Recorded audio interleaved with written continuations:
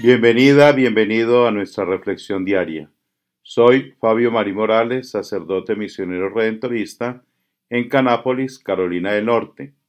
Hoy es martes de la 16ª semana del tiempo ordinario. Celebramos a Santiago Apóstol.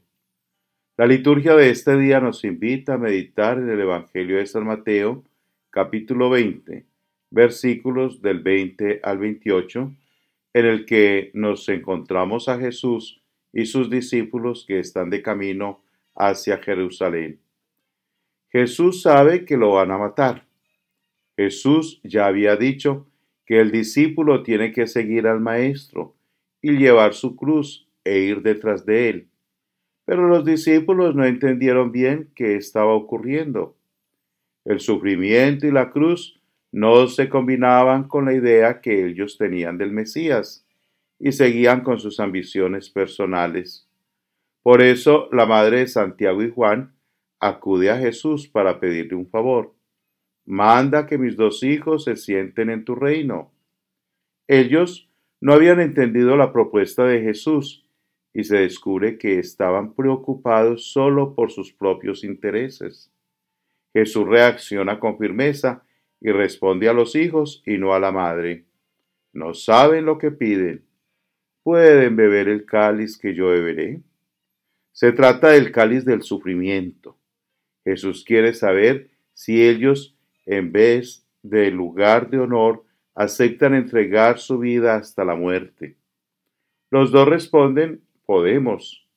Era una respuesta sincera, pero a la vez parece una respuesta apresurada, ya que pocos días después abandonaron a Jesús y lo dejaron solo en la hora del sufrimiento.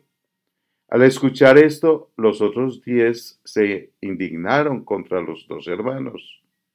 La demanda que la madre hace en nombre de los dos produce discusión y enfrentamiento en el grupo. Pero no solo por su atrevimiento, sino, como nos gusta decir, le salieron adelante y parece que los 12 estaban interesados en esos lugares. Por eso Jesús los llama y les habla sobre el ejercicio del poder e insiste en la actitud de servicio como remedio contra las ambiciones personales. Siendo Santiago un apóstol e íntimo de Jesús, también tuvo la tentación de buscar el primer lugar. Pero Jesús le enseña y nos enseña también a nosotros que el poder del cristiano está en su capacidad de servir, en su capacidad de entrega a los demás.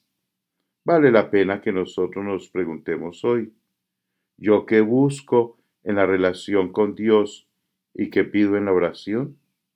¿Cómo acojo el sufrimiento que se da en la vida y que es contrario a aquello que pido en la oración? Nuestra manera de vivir en el hogar, en la comunidad, en la iglesia, ¿está de acuerdo con este consejo de Jesús? Que Santiago nos ayude a ser siempre íntimos de Jesús y a ser servidores de Él. El Señor le bendiga abundantemente. Felicidades.